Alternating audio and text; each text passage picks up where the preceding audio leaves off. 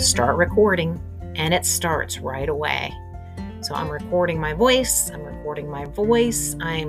reading my script, I'm using a really slow voice to make sure that my students and my parents can hear it.